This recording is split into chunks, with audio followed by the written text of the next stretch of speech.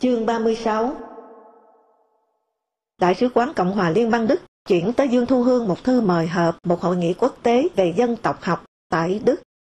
Nhưng Hương nói rất tiếc, năm 1994 ở Pháp về, tới sân bay Nội Bài, Hương đã bị công an lục soát hành lý và tước mất hộ chiếu.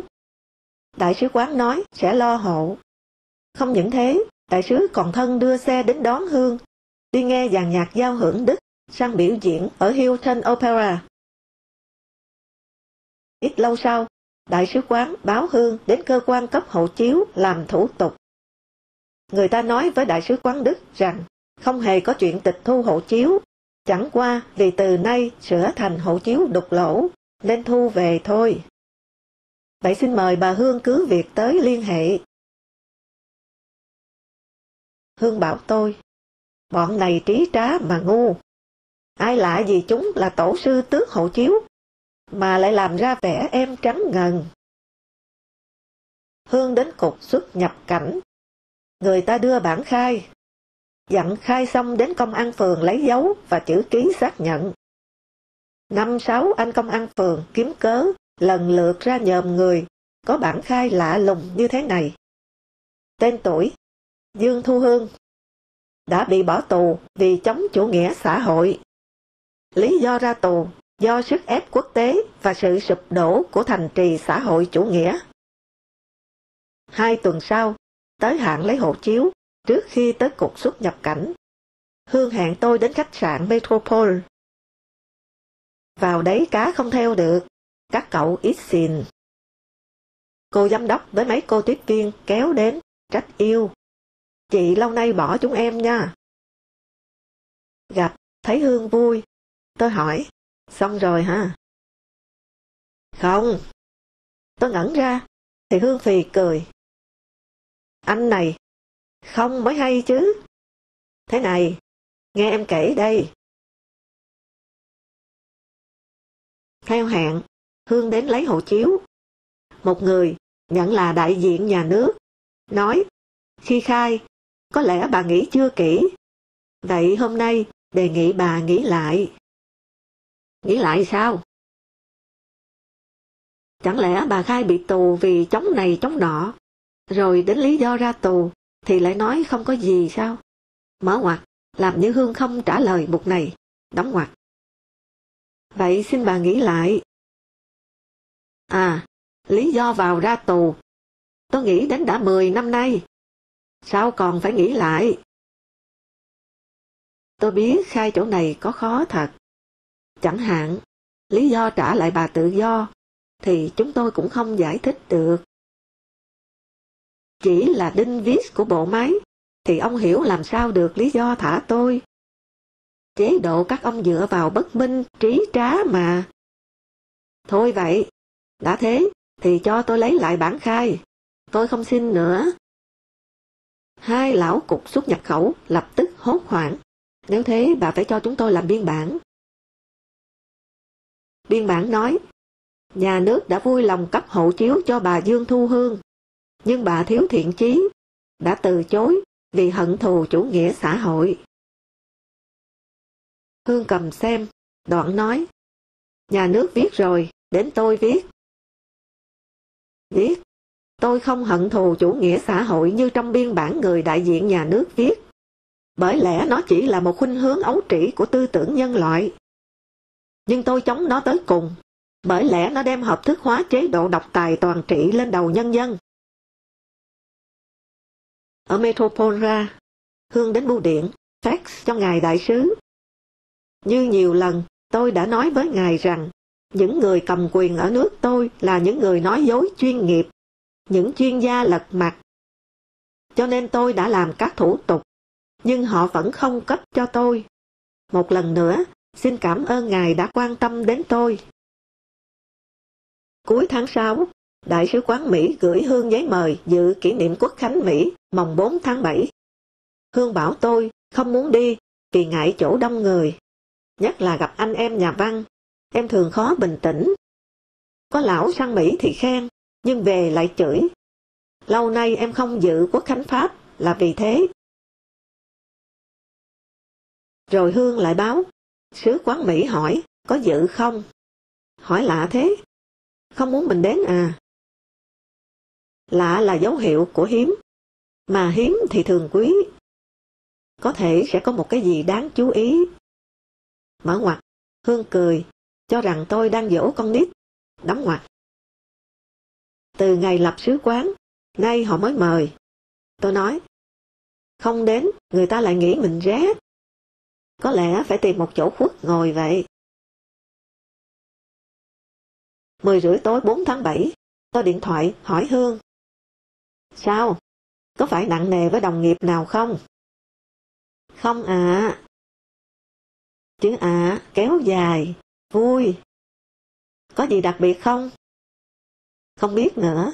Mai. Vâng, tối mai, anh đến chỗ ấy nha. Nếu góp ý mà làm phiền gì, thì xin lỗi. Các cụ nói đúng, gần mực thì đen. Tôi hơi ngẩn ra. Tối sau, ở một nhà ăn, tôi mới biết, trong giới văn hóa văn nghệ, Đại sứ quán Mỹ chỉ mời một mình Hương. Sao nói cái gì gần mực thì đen Hương? Không thích nói gần đèn thì rạng. Lan man chuyện trong thủy tạ, sau đó. Tôi nói, Tham phỏng vấn Hun Sen. Hỏi bây giờ ngài đánh giá Mỹ thế nào? Thì trả lời, xưa ta hiểu lầm nhau. Nay chúng tôi thấy may mắn là không có kẻ thù. Chúng tôi vừa ký với Mỹ một hiệp định tình báo. Bắt được tà mốc đồ tể. Chúng tôi thông báo ngay đầu tiên cho đại sứ Mỹ Kenneth Quinn. Khác ta xa. Hương nói, tối qua Trần Đức Lương đến Đại sứ quán Mỹ. Có giới thiệu, và Hương trông thấy, nhưng báo đài ta im. Sợ mất thể diện nhà nước Cộng sản à? Ở vùng này, Thái Lan mở cửa sớm nhất ra với phương Tây, cùng thời với Minh Trị Thiên Hoàng Nhật. Thế kỷ 17, vua Narai đã mướn Constantine Phonkhon, một người xứ Venice Ý, làm tể tướng. 1833, Thái Lan đã lập quan hệ ngoại giao với Mỹ. Đầu những năm 30 thế kỷ 20 thì vua Thái Lan đến Nhà Trắng. Chắc là đọc thoát á luận của một học giả Nhật lúc đó. Quyển sách hay đến nỗi vua Nhật cho in 2 triệu quyển. Còn triều Nguyễn ta, hầu quốc, nên vẫn ngưỡng thiên, không dám thoát khỏi châu Á để lấy ánh sáng phương Tây. Đến nay đổi mới để lấy ánh sáng đồng tiền của chúng nó thôi. Có cái này hay. Nhà Thanh Trung Quốc khinh phương Tây, nhưng tên các nước Âu Mỹ chuyển sang tiếng Trung Quốc lại đều hay, đều đẹp. Mỹ, Hoa Kỳ, Anh Cát Lợi, Pháp. Có thể dùng chữ Mai, âm na ná Mỹ, để thay cho me trong America. Nhưng cứ phải là Mỹ. Rồi cờ sau thì thành cờ Hoa, Hoa Kỳ. Chắc tại kẻ dịch là trí thức Trung Quốc, vốn trọng trí tuệ khoa học phương Tây. Khác vua chúa. À, Bruno cởi truồng lên giàn hỏa. Khi cha cố rửa tội thì quay đi, nói chân lý là vô hạn. Người đầu tiên nói ra bản chất vô hạn của chân lý. Khác chủ nghĩa Marx. Với anh này thì chân lý có hạn. Bởi anh ta là cái nút, đóng kín chân lý lại mất rồi. Không gì vượt được anh ta nữa. Einstein nói, chẳng có nhà bác học nào suy nghĩ bằng công thức. Theo ông, cái đẹp đẽ nhất mà con người được thể nghiệm là cõi bí ẩn. Einstein có nói đến Lão Tử, Đạo Đức Kinh.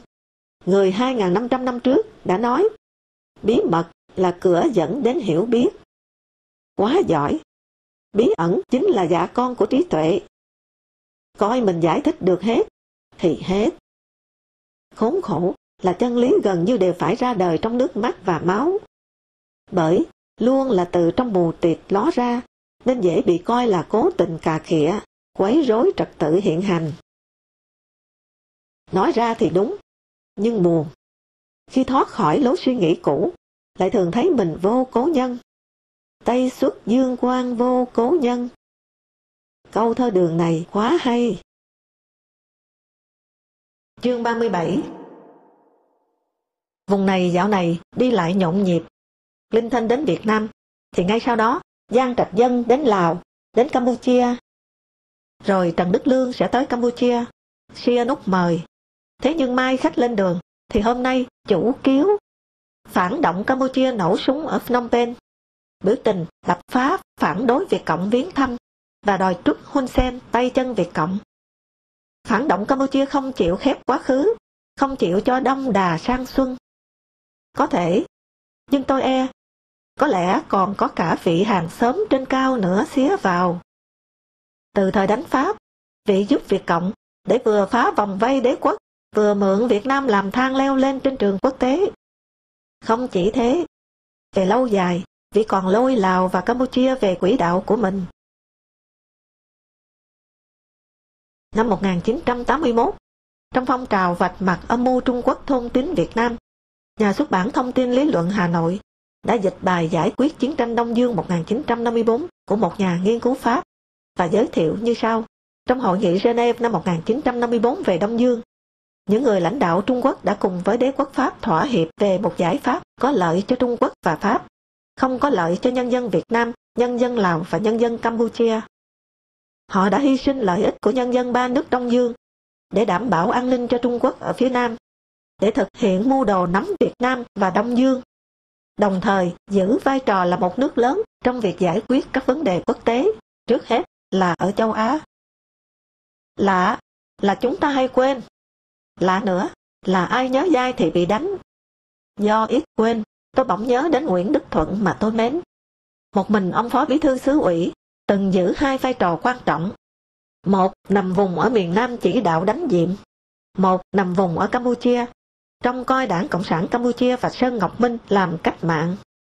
Việc mà chắc chắn Sihanouk quốc trưởng hợp pháp hay bất cứ nhà nước tự trọng nào đều phản đối. Đảng Cộng sản Đông Dương đấu tranh giải phóng dân tộc, nhưng Campuchia độc lập rồi, Đảng vẫn phải nằm vùng tại đó, vì Đảng còn cần đến Campuchia và Lào để giải phóng miền Nam và giúp họ tiến lên chủ nghĩa xã hội. Y như Trung Quốc giúp Việt Nam, vì quốc tế một mà vì mình hai. Hơn nữa, độc lập của Lào và Campuchia là Pháp cho, vẫn còn nhà vua. Vậy Đảng phải đánh đổ vua của họ, để đưa họ tiến lên cùng chung lãnh thổ xã hội chủ nghĩa. Nên lướt lại một đoạn lịch sử. Năm 1920, Liên Xô chi tiền lập Đảng Cộng sản Pháp. Năm sau, chi tiền lập Đảng Cộng sản Trung Quốc. Đến lượt mình, Trung Quốc chi tiền lập rất nhiều đảng ở khu vực, trong đó đáng gờm nhất và cũng chịu ảnh hưởng của Bắc Kinh nhất là Cộng sản Indonesia, Mã Lai, Philippines. Theo Lý Quang Diệu, trong nhóm người lập ra Đảng Cộng sản Mã Lai có Nguyễn Ái Quốc, nhưng lúc ấy chưa có phe nên cụ thiệt, đành nằm trong bóng tối, không được tôn thờ như Che Guevara. Mở ngoặt, và theo sách Ngô Kính Nghiệp, nhất sinh tỉnh ủy Quảng Đông, thì thư ký của Nguyễn thời đó là Ngô Kính Nghiệp, người đã bị Lê Đức Thọ sai giết ở Tuyên Quang đầu 1948, cùng một loạt đảng viên Trung Quốc khác, đóng ngoặt. Farid Zakaria, một nhà báo tên tuổi Mỹ, nói Mỹ sai lầm biết khi cho rằng Cộng sản keo sơn như một, nên không thọc vào phá. Thật ra, lục đục nhất hạng. Đó, xem Xô Trung, Trung Việt, rồi Việt Nam Campuchia. Hãy trở lại việc Chủ tịch Trần Đức Lương bị cứu thăm. Cách đây 30 năm, ai ngờ mối tình hữu nghị trong sáng mẫu mực thủy chung Việt Miên Lào có ngày vỡ. Ai trong đảng đã hất Sơn Ngọc Minh đi mà đưa Pol Pot lên thay, để cho đảng bộ Campuchia vào tay Bắc Kinh? Tôi đã hỏi Nguyễn Đức Thuận. Anh nói, lúc ấy anh bị Diệm bắt rồi, nên không rõ. Có lẽ vì bí mật, anh không bảo tôi ai thay anh bên đó, và chịu trách nhiệm việc thay ngựa giữa dòng này. Một tài liệu nói, Sơn Ngọc Minh sang Bắc Kinh chữa bệnh, đã bị đầu độc chết. Nhất định phải có cấp Việt Cộng nào đưa ông sang bên kia làm lễ tế thần. Ở mặt nào đó, Việt Cộng đã cổng rắn cắn mất toi chí cốt Campuchia. Giá như Đệ Tam quốc tế không bắt lập Đảng Cộng sản Đông Dương để Việt Cộng phụ trách cả Lào Cộng lẫn Khmer Cộng. Giá như năm 1950, Stalin không giao Việt Nam cho Trung Quốc phụ trách. Và giá như xưa kia Việt Nam đã ký cam kết như hiện nay, là không cho nước khác mượn nước mình tiến công nước thứ ba. Dân người ta thích vua thì để người ta có vua, cớ gì nhân danh cách mạng hạ vua người ta xuống. Giả dụ có thằng bảo thủ mà mạnh, nó nhân danh cái gì đó, đến hạ cộng sản xuống, thì sao? Trong chuyến tàu vét của đợt 300 ngày cuối cùng Việt Cộng tập kết ra Bắc năm 1955, có một chuyện đặc biệt. Lê Duẩn lên tàu, làm thủ tục đăng ký với Ủy ban quốc tế đầy đủ đâu đấy. Nhưng tối đến, Lê Duẩn và một số người quay lại tại Cà Mau, tất nhiên với sự giúp đỡ của thuyền trưởng và vài ba thủy thủ Ba Lan. Mở ngoặt, và nếu họ nay lên cơn hồi ký ôn lại, và nếu có điều kiện mà xem lại, thời gian này có trùng với việc Võ Nguyên Giáp cùng đại sứ La Quý Ba vào tận sát vĩ tuyến, nghiên cứu trận địa để đề ra phương án tác chiến tương lai không? Đóng ngoặt. Cùng Lê Duẩn lên lại bờ hôm đó, có một số lập tức đi Biên Hòa và bắt đầu một cuộc thám hiểm ra Bắc, ròng rã 6 tháng qua nẻo Trường Sơn. Mở ngoặt, nhưng lúc về mất có 4 tháng. Đóng ngoặt. Tìm lối mở đường Nam Tiến, mà sau này gọi là đường mòn Hồ Chí Minh. Và Sài Gòn chẳng lạ gì sự kiện này. Những người từng ở trong bộ phận tìm mở đường, sau này bị bắt, đã khai báo đầy đủ, không phải chuyện vu khống láo xược. Ngày nào ở Bắc Kinh Đại học, một sinh viên phái hữu đã nhờ tôi chuyển thư cho đại sứ quán ta, phản đối chính phủ Hà Nội đưa quân vào chuẩn bị chiến tranh, vi phạm Hiệp định Geneva, và tôi đã cự tuyệt thẳng thừng, cho là tổ quốc bị xúc phạm ghê gớm. Không thấy vì chủ nghĩa Mác Lê mà một nửa tổ quốc quyết tán chết nửa tổ quốc kia, theo chủ nghĩa tư bản. Kỷ niệm 50 năm mở đường Trường Sơn, báo chí rồi hội thảo, hết lời ca ngợi động lực mở đường Hồ Chí Minh là khát vọng tự do.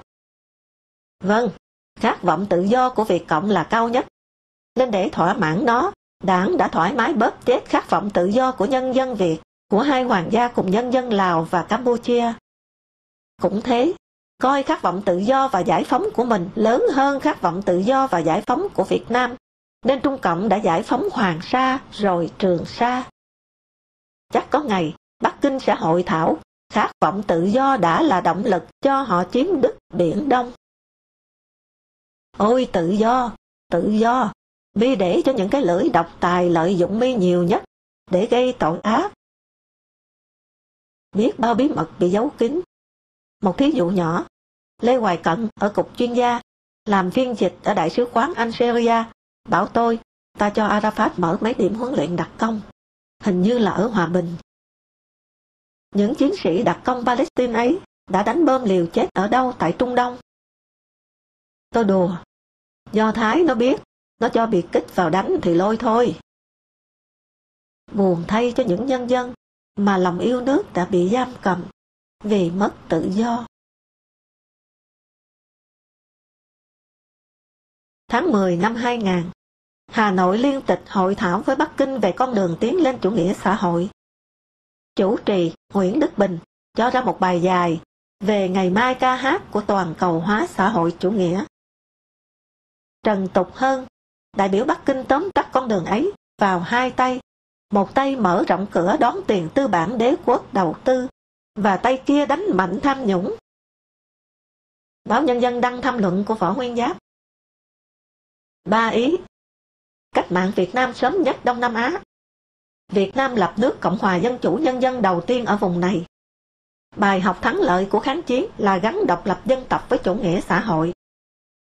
Tóm lại, ngụ ý độc lập của ta được chủ nghĩa Mác Lê chỉ đạo, thì không những danh giá mà còn vững chắc hơn độc lập của các quốc gia Đông Nam Á, bất chấp vừa xin họ cho vào ASEAN. Tôi đã thư cho ông, viết rằng: thứ nhất, Đại tướng nói Việt Nam là nước đầu tiên đứng lên đưa cách mạng đến thắng lợi. Xin nhớ cho là Indonesia nổi dậy trước ta ngày 15 tháng 8 1945. Còn Philippines đã từng giành độc lập từ cuối thế kỷ 19. Vả chăng, đâu có nhờ cái đầu tiên này mà dân ta giàu mạnh đầu tiên ở vùng này. Cũng xin nhớ, nước độc lập mà dân không tự do thì cũng chẳng nghĩa lý gì. Thứ hai, Đại tướng viết, ngày 2 tháng 9 1945, một nước Việt Nam độc lập đã ra đời, nước Cộng hòa Dân chủ Nhân dân đầu tiên ở Đông Nam Á. Xin thưa, đại tướng thêm 2 chữ nhân dân vào sau Cộng hòa Dân chủ là sai. Quốc hiệu đầu tiên của ta là Việt Nam Dân chủ Cộng hòa. Người như đại tướng thì không nên nhầm quốc hiệu. Thứ ba, đại tướng cho rằng thắng lợi là do có đường lối chính trị quân sự đúng đắn và sáng tạo của Đảng Cộng sản Việt Nam, gắn độc lập với chủ nghĩa xã hội. Xin thưa, không phải như thế. Từ năm 1945 đến năm 1951, Đảng đã tuyên bố giải tán. Hơn nữa, Hồ Chí Minh đã phải tự phê bình là coi nhẹ cải cách ruộng đất trên tờ Pour une paix durable, pour une démocratie nouvelle. Vì một nền hòa bình vững chắc, vì một chế độ dân chủ mới của phe Cộng sản. 1954, đến khi đại tướng ra lệnh đào hào vây Điện Biên Phủ, mới cải cách ruộng đất. Tức là chưa làm xong cách mạng dân chủ, thì lấy chủ nghĩa xã hội ở đâu ra mà gắn. Cuối thư, tôi nhắc đến việc Văn Tiến Dũng hồi ký Đại thắng mùa xuân đã bỏ tên Võ Nguyên Giáp. May mà đại tướng sau này ra được hồi ký trong tổng hành dinh, người dân mới biết phần nào sự thật. Tôi kết bức thư, tôi nghĩ càng yêu nước, càng phải tôn trọng sự thật. Thư tôi gửi đại tướng cũng biệt vô âm tín. Tôi chợt thấy rõ hơn phạm vi ứng dụng khẩu lệnh 30, việc cộng cớp của Diên An. Không biết, không nói, không nghe. Tao làm kệ tao, mày nói kệ mày. Mấy ngày sau, Đài truyền hình Việt Nam lại có bài ca ngợi Việt Nam là nhà nước công nông sớm nhất Đông Nam Á. Tôi lại thư. Tôi rất xấu hổ, phải là công dân, làm hết mọi nghĩa vụ ở một nước, mà nhà nước của nó chỉ biết đọc có công nông mà thôi. 2 hôm sau, Tiến, lúc này đã phó phòng chính trị Sở Công an Hà Nội, đến. Cười cười. Ngọc truyền hình nó bảo, anh vừa có thư chửi chúng nó. Mắt nhanh nhỉ? Mở ngoặc, bụng ngạc nhiên thật, đóng ngoặc. Không, tình cờ bia bọt nó gặp nó nói. Này, hỏi thật, khoe là công nông, mà lại ngóng đô la Mỹ thì có thối không? Anh ơi, chúng nó biết quái gì? Chấp làm gì? Nhưng chủ chúng quái. Ngày mấy bận, tivi véo von rót vào tâm trí dân châm ngôn mới. Nghìn triệu dân đứng bên Đảng Cộng sản Việt Nam, khối kết đoàn công nông bền vững. Thế thì nên cho bọn phi công nông bị gạt ra rìa, được học cụ Lạc Long Quân, làm lại vở thuyền nhân con rồng cháu lạc, ra khỏi biển quê. Khi Tiến đi rồi, tôi thấy tổ tiên tôi, Lạc Long Quân và bà Âu Cơ, té ra quan niệm rất thoáng về Tổ quốc. Chỗ nào nuôi được nhau thì đó là Tổ quốc. Rồi lại thấy mình ú ớ. Tổ tiên nào? Theo sách Trung Quốc, Lạc Long Quân là con Lộc Tục. Lộc Tục là cháu 6 đời của Viêm Đế, tức thần nông, mà bản quán ở Hồ Động Đình, Hồ Nam, quê cụ Mao. Nhưng nghĩ đến đấy, lại thấy cái cảm giác huyền bí và huyết thống phập phồng trong lòng đứa trẻ là tôi. Lúc nó ngửa cổ lên tìm ông thần nông trên vòm trời đêm, mà người lớn chỉ cho. Kìa, cong lưng ngồi bó gối đấy. Trông thấy mũ tròn cao có tai, giống như mũ vua bếp không? À, lưng rõ là tròn chưa? Cụ ngồi nghỉ đấy. Lên 4, lên 5, tôi còn bị dọa. Có nín đi, không thì tàu ô kia kìa. Sao lại ô? Ô là đen. À, quân cờ đen. Phụng mạng hoàng đế Mãn Thanh sang bảo vệ hầu quốc Việt. Đánh Pháp là chính nghĩa, nhưng chắc có cướp bóc hãm hiếp dữ, thì dân Việt mới gọi là giặc tàu ô. Ngày bé vẫn lởn vởn trong tôi câu ca phảng phất một chút gì buồn tủi, đừng chờ mong. Ai ơi chớ vội làm giàu, thằng Tây nó Tết, thằng Tàu nó sang. Tây với Tàu thay nhau ở xứ này ư? Đến trường, thằng bé là tôi, học thục phán An Dương Vương, vị vua đầu tiên ở Việt Nam nhưng mang máu Hán. Rồi lại học, tổ tiên chúng ta là người Gô Loa. Khác ở chỗ, Hán làm vua nước ta là ta tự nguyện, còn tổ tiên Gô Loa là kẻ xâm lược hoàng vào cổ. Chương 38. Hội nghị Trung ương lần thứ 11, họp trước Tết Tân Tỵ chừng nửa tháng. Tin đồn lan rất nhanh. Lê Khả Phiêu về vườn. Không lâu, lại đồn ầm là vẫn giữ Lê Khả Phiêu. Trong số người nói thế với tôi, có Lê Tiến, Phó Phòng Chính trị Sở Công an Hà Nội. Bộ Chính trị đề nghị giữ lại, anh ạ. Tiến khẳng định ở nhà tôi. Bật ra một câu khá hay của Trần Đức Lương ở Đại hội Đảng bộ Nghệ An. Rồi không bao giờ nhắc lại nữa. Phải thấy cái nhục về cảnh đất nước lạc hậu, nhân dân đói nghèo. Xưa Việt Minh luôn xoáy vào cái nhục mất nước để kêu gọi cách mạng. Nay không thể xoáy vào nhục lạc hậu đói nghèo. Để kêu gọi đánh đổ ai đây? Nhân dịp các đại hội, lễ lạc, báo chí thường đề cao đảng, rồi tinh hoa dân tộc. Sắp Đại hội 8 1996, một y sư lên truyền hình nói, người Việt thường, tổ gốc của người Việt, đã sáng tạo ra châm cứu. Một giáo sư y học tên tuổi bèn bảo tôi, nói phép không biết ngượng. Sáng tạo gì mà thuật ngữ toàn chữ Tàu? Để xem, từ kim, di, ấn, huyệt, đến cứu, châm. Có phải là toàn tiếng Tàu không? Thế này chắc là Việt thường hồi ấy, phải sang đè cả đống Tàu ra, hoa chân múa tay thị phạm, cho nó nắm được nội dung khoa học châm cứu của mình, rồi nhờ nó chuyển dịch sang ngôn ngữ nó, để ta lưu lại hậu thế. Sau đó, một tờ báo lại viết, người Việt là tác giả của kinh dịch. Vị giáo sư bác sĩ trên kia lại lắc đầu bảo tôi, thế này rồi mai kia chúng ta sẽ nói chúng ta đẻ ra Internet. Rồi tờ Nhân dân cuối tuần đăng một bài nói, Phục Hy, cụ tổ nhân lên giống Trung Quốc, chính là người làng Cần Kiệm, huyện Thạch Thất, tỉnh Hà Tây, ngay dưới chân núi chùa Tây Phương, nơi cơm thuần có một thức ăn là hẹ, nơi cụ Hồ rút khỏi Hà Tây về chùa Thầy, mở ngoặt tập lại xe đạp, đóng ngoặt, rồi đến ở đó trước khi vượt Trung Hà lên Phú Thọ, nơi tôi đã đến đây sống mấy tháng, khai cung. Đúng là linh địa miếu địa. Tôi bảo vị giáo sư trên kia, thì ông thở dài.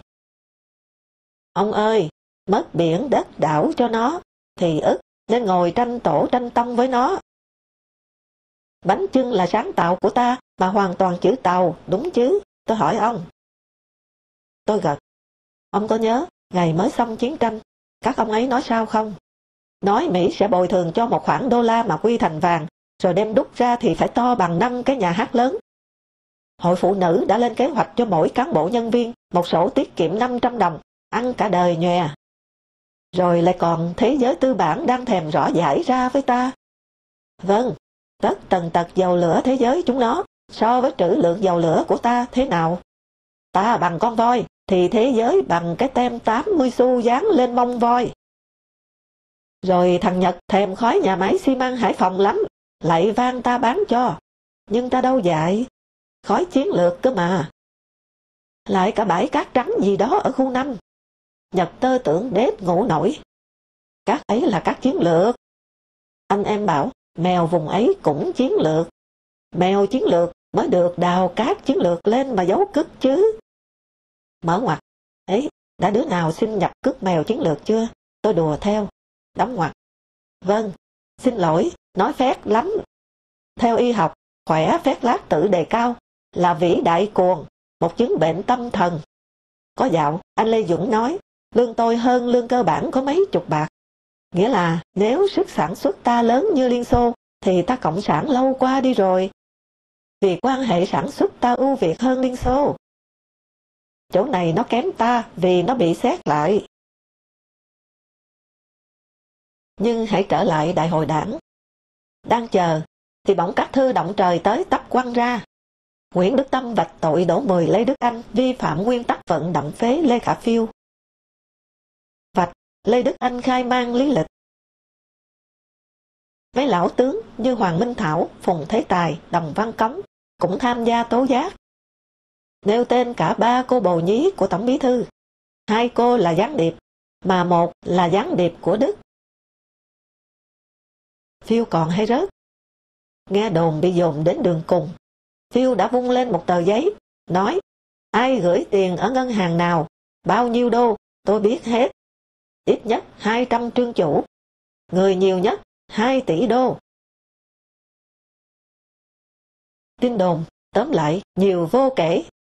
Có lẽ Đại hội 8 để lộ ra nhiều chuyện giật gân nhất, cho thấy chất lượng nhân sự chóp đỉnh đây không ra thế nào, và nội bộ chóp đỉnh đá nhau ghê quá. Vẫn lại còn bí mật sao? Tại sao hai cố vấn từng đôn Phil lên, thì nay lại quyết kéo xuống? Và nếu Phil tổng bí thư miết cho đến 2006, thì liệu có việc vào WTO không? Tờ Le Nouvel Observateur của Pháp viết, Ban chấp hành Trung ương đã không nghe đề nghị của Bộ Chính trị giữ Lê Khả Phiêu lãnh đạo một thời gian nữa. Obtenir une reconduction. Báo này gọi Phiêu là người siêu bảo thủ và có xu hướng độc tài. Nhưng sao Bộ Chính trị lại khác ý hai cụ cố, và Ban chấp hành Trung ương sao lại theo hai cụ? Trung tuần tháng 4 1996, giữa lúc họp Đại hội 8, tờ Washington Post viết, tàu sân bay Mỹ Kitty Hawk đi đến một vị trí ở biển Nam Hải, để có thể từ đó phóng máy bay chiến đấu, bảo vệ các chuyến bay thám thính Mỹ, sẽ cho bắt đầu lại ở bên ngoài bờ biển Trung Quốc. Nghĩa là Mỹ gửi tín hiệu để Trung Quốc đừng can thiệp vào các vận động của Việt Nam, nhằm giúp Việt Cộng giành kiểm soát quyền lực. Một báo Mỹ cho rằng Bắc Kinh ngăn cản tự do hóa của Miến Điện và Việt Nam, hai phên dậu bảo vệ cho chế độ độc đảng độc trị của Trung Quốc đứng vững. Việc hạ Phiêu diễn ra trên đầu dân ồ ồ cạc cạc. Đáng chú ý là một tài liệu chui của Nguyễn Chí Trung, thư ký riêng của Lê Khả Phiêu, viết tố cáo Đỗ Mười lộ ra quá nhiều bẩn thỉu đê tiện trong khâu nhân sự cao nhất.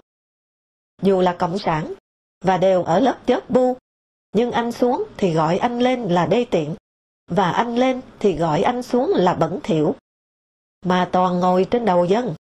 Sức mạnh tàn phá ở trong nội bộ lãnh đạo chóp bu của cộng sản ghê gớm thật. Dư luận trong thời gian Việt Cộng chuẩn bị đánh ngã nhau này xì xào rằng Lê Đức Anh đánh Phiêu 10 điểm. Số 1. Bán đất, bán biển cho Trung Quốc. Mở ngoặt, thú vị là Phiêu đã chủ trương tranh chấp biển đảo chỉ song phương Việt Trung, không cho Asian dính dáng. Trúng thấp với chủ trương Bắc Kinh, đóng ngoặt. Số 2. Lộ ý đồ bí mật chiến lược với Giang Trạch Dân, mở ngoặt, nói rõ Việt Cộng luôn coi Mỹ là kẻ thù, đóng ngoặt. Số 3. Hoãn ký hiệp định thương mại Việt-Mỹ. Số 4. Thành lập A10 nhằm lật đổ nội bộ. Số 5. Quan hệ với gái và gái gián điệp hẳn hoi. Mở ngoặt, Đỗ Mười đưa cả ảnh Phiêu ngồi với Thị Dung, Thị Hà và một nữ gián điệp của nước ngoài nữa, vân vân. Chết cái tổng bí thư vốn có tiếng háo gái, vớ vĩnh các cô chị nuôi trung đội, từ thời còn làm giáo viên văn hóa trung đội ở sư 304. Đóng ngoặt. Số 6. Địa phương chủ nghĩa, Thanh hóa. Mở ngoặt, một kết quả còn lại về lâu về dài là Tô Huy Rứa, đóng ngoặt. Vân vân và vân vân. Trước đại hội, Tiến An ninh đến, hỏi anh có định viết gì cho Trung ương không? Cũng có thể, tôi đáp. Anh viết gì? Cũng chưa rõ. Đúng thế, cuối cùng, lại gửi Bộ Chính trị qua ông Nguyễn Phú Trọng, người trông coi lý luận của đảng, và nghe đồn cố vấn Đỗ nhắm cho làm tổng bí thư. Một thư nói về độc lập dân tộc phải gắn với chủ nghĩa xã hội. Thư tôi viết, có một nét nên nhắc lại là trong lịch sử Liên Xô Trung Quốc Việt Nam, các nước xã hội chủ nghĩa đều đã từng đánh nhau, lật nhau dữ dội. Hãy xem Việt Nam đã chiến tranh với ai? Dạ, với những 4 nước. Thì 2 đế quốc là Pháp, Mỹ, và 2 chủ nghĩa xã hội là Khmer Đỏ và Trung Quốc. Tỷ số xâm lược Việt Nam của đế quốc và xã hội chủ nghĩa. Thế là huề. Nhưng khốn thay, đế quốc thua về không. Xã hội chủ nghĩa thì lại vớ đất, biển, đảo. Cuối thư, tôi viết, đảng nói chủ nghĩa xã hội là con đường Bác Hồ đã chọn. Xin thưa, xưa nay không có ai hiểu, chọn là đồng nghĩa với đúng. Khi thư gửi đi rồi, mới vớ được một tài liệu. Lời Goebbels, trùm tuyên huấn Đức Quốc xã, kêu gọi dân Đức trên đài phát thanh ngày 28 tháng 2 năm 1944, mà nhà văn Nga Vasily Agionov dẫn trong sách Trường truyện Moscow. Kẻ thù của chúng ta, mở ngoặc, lời trùm tư tưởng văn hóa quốc xã, đóng ngoặc. Kẻ thù của chúng ta lôi kéo chúng ta vào cuộc chiến tranh này vì tấm gương của chế độ xã hội chủ nghĩa chúng ta đe dọa hệ chính trị lạc hậu của chúng. Nếu chúng ta thua chiến tranh này, nước Đức sẽ mất chủ nghĩa xã hội. Một khi chiến thắng được bảo đảm rồi, chúng ta sẽ cho phục hoạt trở lại các dự án xã hội chủ nghĩa chính yếu của chúng ta. Mở ngoặc, tôi nhấn và chú thích. Hitler là chủ nghĩa xã hội nhưng quốc gia, quốc xã, phân biệt với chủ nghĩa xã hội quốc tế, tức cộng sản, đóng ngoặc. Nhân đà viết, tôi cũng viết cho trưởng ban tư tưởng Hữu Thọ một thư, coi như tổng kết thời kỳ ông tên gánh tư tưởng đất nước trên đôi vai gầy. Kể ra các hài hước ở công tác tư tưởng. Trong đó, cái hài nhất là hễ mùa xuân đến, thì đảng lại căng lên ở khắp nước khẩu hiệu, mừng đảng, mừng xuân, mừng đất nước. Tôi nói, thế là hỏng. Chê cho một hồi. Ông trưởng ban thư trả lời, ông chửi tôi nhiều lắm. Tín hiệu miễn chiến bài. Tôi không cãi. Tôi ghi nhận ông chửi tôi nhiều. Và ông hiểu cho, thế là tôi đã biết. Đây là vài râu ria hậu sự của nhân sự Đại hội 8. Nguyễn Hưng Định, nguyên thư ký cao cấp của Phó Thủ tướng Lê Thanh Nghị, người đã dự cuộc biểu dương lực lượng trong đó Hồng vệ binh Bắc Kinh đã đảo Võ Nguyên Giáp tay sai xét lại. Bảo tôi nói cho ông nghe chuyện này. Chính Lê Đức Bình, nguyên trưởng ban nội chính, nói với tôi, Tổng bí thư mới đã yên vị. Một hôm, Đỗ Mười đến nhà Bình, gần nhà bà Thanh phụ trách đời sống mà ông biết đấy, và chết bên kia đường nhà Định. Hỏi, này, thằng Phiêu nó xin làm trợ lý an ninh quốc phòng cho thằng Mạnh. Cậu thấy sao? Bình đáp, để anh ấy vào chỗ quan trọng ấy, thì huy to có ngày anh ạ. Ít lâu sau, Mười lại đến. Này, không được làm trợ lý, thì Phiêu lại xin cho nó dọn nhà đến ở gần Bộ Chính trị. Dạ, không nên. Anh ấy sẽ tung tin cho người của anh ấy nghĩ rằng anh ấy vẫn thao túng được Bộ Chính trị. Ít lâu sau, lại, này, tớ định cho thằng Hữu Thọ nó làm trợ lý thứ nhất cho thằng Mạnh. Bình vội gạt, chớ anh ạ. Cậu Hữu Thọ này là phần tử cơ hội số 1 của đảng ta đấy. Bài hắn phê phán chủ nghĩa cơ hội là hắn tự soi gương mà viết. Nhờ Bình can, Hữu Thọ chỉ là một trong 3 trợ lý của Mạnh. Hết đời cố vấn rồi, mà vẫn thao túng, vẫn gọi sách mé nó với thằng này thằng kia ráo cả, như đùa. Lão coi cái nước này như nhà lão vậy. Đây, Thọ Ót đây này, Thọ Ót nói với tôi chứ ai. Đỗ Mười lãnh đạo là nghe mẹo Hữu Thọ. Tổng bí thư học đến lớp 3, và quân sư Thọ thì lớp 5, lớp 6. Hay như mới công bố đấy, hơn 100 vị, về hưu đã hơn 10 năm mà vẫn lĩnh nguyên lương như lúc tại chức, không tha cả tiền ăn trưa và lương cần vụ. Trong đó có một ông nhà báo được mệnh danh là ông Phát Sáng đấy. Không biết Phát Sáng là ai à? Phan Quang. Tỉnh ra, thấy họ toàn là đùa với dân với nước, thì đã quá muộn. Đấy, ông xem, cha bố đến thế này. Đỗ Mười và Nguyễn Văn Trân không cho đặt tên phố Lê Thanh Nghị. Sao đặt được là phải nhờ Hội đồng Nhân dân phường. Số là từ hồi khu 3, Đỗ Mười dưới quyền nghị bí thư khu ủy, hay bị nghị uống đắng mà. Tôi rất vui. Khối thống nhất của đảng xem chừng rạn nứt ghê gớm. Nơi nơi chê đảng, người người ngán đảng. Sau Đại hội đảng của Việt Nam ít ngày, Trung Quốc tuyên bố cấm đánh cá 2 tháng trong vùng biển Việt Nam. Nửa tháng sau, ra lệnh bổ sung, cấm thêm 2 tháng đi lại ở vùng biển ấy, vì Trung Quốc tập bắn đạn thật. Việt Nam phản đối nhỏ nhẹ. Tôi không lạ, quen nết rồi. Lạ là sao bạn lại giữ ngay sau Đại hội Việt Cộng như thế, May sao, có kẻ thù chung để cho Việt Cộng lớn tiếng quát sang hướng khác. Máy bay trinh sát Mỹ do thám Trung Quốc đụng máy bay chiến đấu Trung Quốc, phải hạ cánh xuống Hải Nam. Tội này lớn hơn tội cấm ta ra vào biển của ta, nên báo ta cho một trận trợ chiến với bạn sôi sục dài ngày. Đòi Mỹ chấm dứt do thám, chấm dứt xâm phạm vùng biển vùng trời Trung Quốc. Ngày 5 tháng 6 năm 2001, có lẽ để kín đáo đáp ơn Trung Quốc hôm trước vừa lại cho Việt Nam được tự do ra vào biển Việt Nam, báo Nhân dân đưa tin mừng Đảng Cộng sản Trung Quốc đã phát triển tới hơn 64 triệu đảng viên, kèm đầy đủ các thứ tỷ lệ công nông trí thanh niên phụ nữ. Vẫn cái nếp kính đệ, kính bẩm thiên triều. Giang Trạch Dân đến thì xã luận cả tới lẫn về. Clinton được một xã luận là phúc tổ. Bởi kính bẩm thiên triều nên trong thời gian Trung Quốc bắn đạn thật ở biển Việt Nam, soái hạm Mỹ ở Thái Bình Dương thì theo dõi, mà Hà Nội thì dửng dưng. Hình như Trung Quốc là một vùng băng khổng lồ có sức làm tê diệt phản ứng của Việt Nam. Và để cho giá lạnh phương Bắc nhẹ đi, Việt Nam phải luôn nóng mặt ngay lên với Mỹ. Một kiểu giải thích cần thiết về lập trường keo sơn vốn gắn bó Trung Việt. Không, vâng, chúng tôi không nhị tâm, quyết không mà. Có Mác Lê Mao Chủ tịch chứng giám. Trữ lượng dầu khí Biển Đông chiếm 35% trữ lượng dầu toàn thế giới. Ai sẽ nắm vùng này? Thế giới và nhất là các nước trong vùng đều bàn đến. Bắc Kinh im, Việt Nam cũng lặng thinh. Chắc muốn tỏ nhất tâm. Chương 39.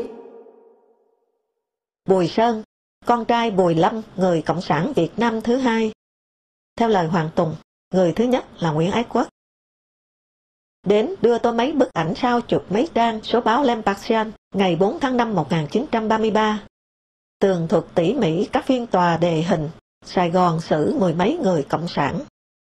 Tờ báo ở Thư viện Sài Gòn vạch ra âm mưu xấu của chính quyền Pháp, đem họ xử chung với hơn 100 tên trộm cướp. Mưu gây ấn tượng, họ cũng chỉ là đám tội phạm hình sự tầm thường. Tôi trân trọng trách nhiệm của Bùi Sơn đối với lẽ phải và bố anh. Tôi thấy được đối tượng phản cảm của anh, tuy anh không nói trắng ra, và tôi không yêu cầu anh nói. Ở đây, tôi kể lại chuyện này, vì nó còn cho thấy hai điều đáng suy nghĩ. Tôi đã ngậm ngùi đọc mấy trang L'Impartial. Có lẽ chả bằng chứng nào về một vụ án nào, mà lại không rưng rưng một chính khí cảm. Nó khiến ta thấy xôn xao âm thanh và cuồng nộ. Một sợi dây nào đó vẫn nối liền lương tri và lẽ phải vào nhau. Đọc bài báo, tôi mới hiểu, thảo nào trong Gửi Mẹ vào Quốc hội, Bảy Trấn viết: chỉ xin đảng cho báo chí được hưởng tự do đôi phần của thời Pháp đô hộ. Té ra, ngay ở xứ thuộc địa, báo chí cũng có lúc tự do như ở bên Pháp. Và tự nhiên tôi cũng thầm hỏi, tại sao những người như Phạm Hùng, Lê Văn Lương sống sót được nhờ dân chủ Pháp, mà lại sợ dân chủ ở Việt Nam? Báo chí Sài Gòn tự do đưa tin, vụ xử mười mấy người Cộng sản động sang tận Pháp, gây ra làn sóng phản đối rộng rãi, và chế độ thực dân phải nhận là nó cũng biết sợ dân. Do đó mà Phạm Hùng, Lê Văn Lương thoát án tử hình, và tôi có cái để viết trong xà liêm án chém. Mở ngoặt, rồi bị ăn cướp cơm chim, xóa tên ở tư cách tác giả. Điều mà hình như lúc xử ông Hùng, ông Lương không xảy ra ở xứ thuộc địa. Đóng ngoặt.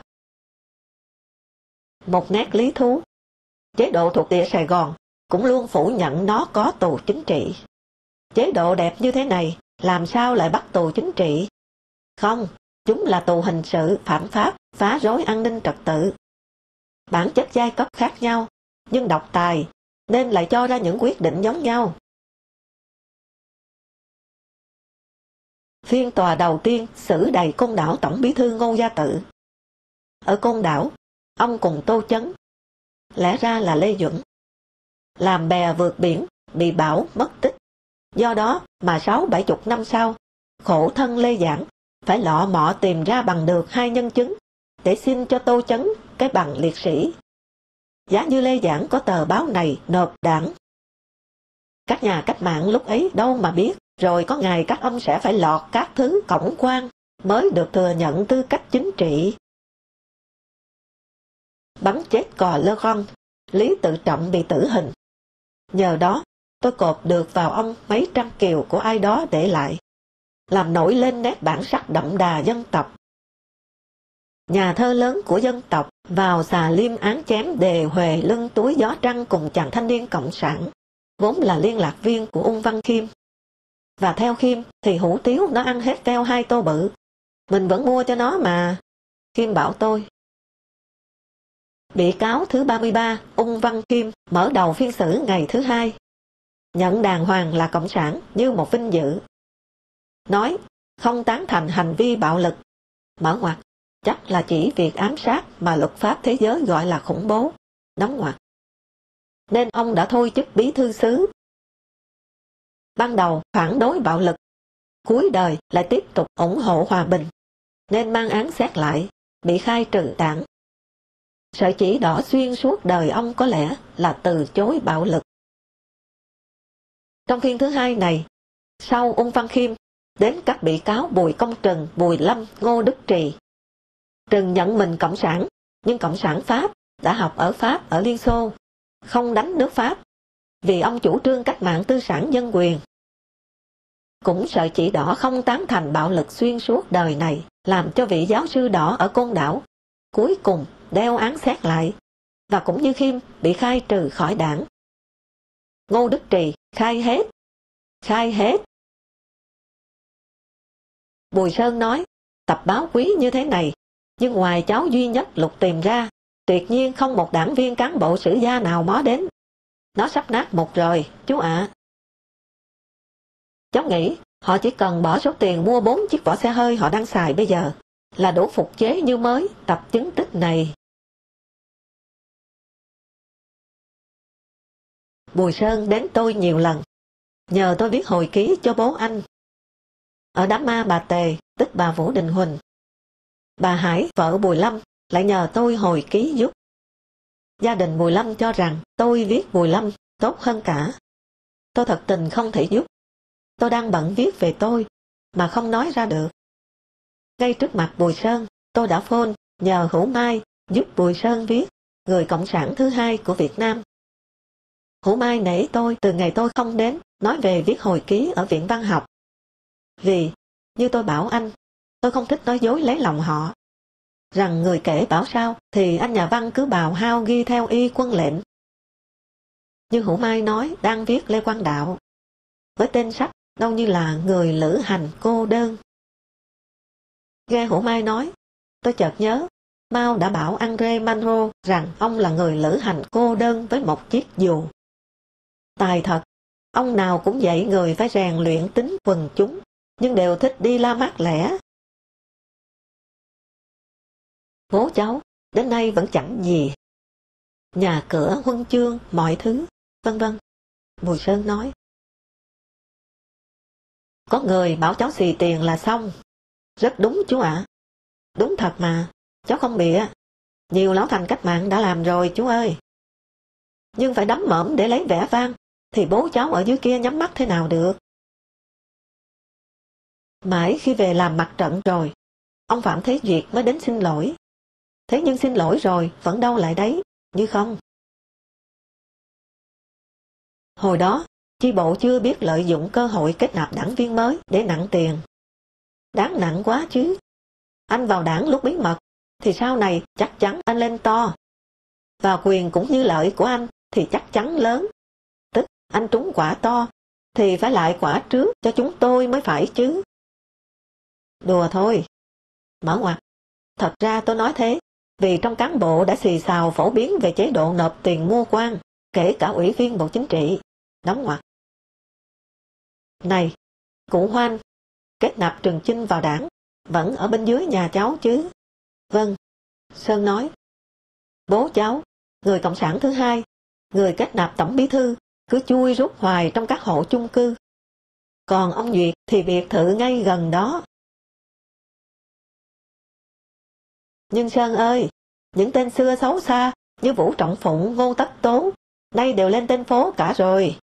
Ông Phụng nằm mãi trong sổ đen vì từng viết chửi Nguyễn Ái Quốc, mà ông già Hải Anh trong Dông Tố là ám chỉ Nguyễn Ái Quốc đó. Rồi chống đảng, Bùi Công Trừng, ông Văn Khiêm nữa, cũng đã lên phố. Yên tâm đi, đảng không lờ bố cháu mãi được đâu. Vấn đề sớm muộn thôi. Vớt đứa xấu, nhưng chết rồi lên chỉ làm cho đảng thêm tiếng đoàn kết trọng hiền tài. Vài ba lần, Bùi Sơn thắc mắc, không biết sao sau này ông Sáu Thọ rất hay hỏi thêm bố cháu về cụ Hồ. Bố cháu đều bảo, các điều tôi biết về bác, tôi đã nói hết với anh rồi. Tôi bỗng thầm nghĩ, thế ra vẫn sưu tầm tư liệu về cụ Hồ. Và nhớ đến Nguyễn Trung Thành từng nói với Kiến Giang đầu những năm 80. Anh Sáu Thọ như trời như biển, anh ấy nắm cả hồ sơ lý lịch bác. Chưa là tổng bí thư, nhưng có khác nào tổng bí thư. Hồ sơ lý lịch càng dày dấu vết thì bàn tay khống chế, thao túng bộ máy càng dễ tung hoành. Ta nắm tổ cháy các người rồi mà.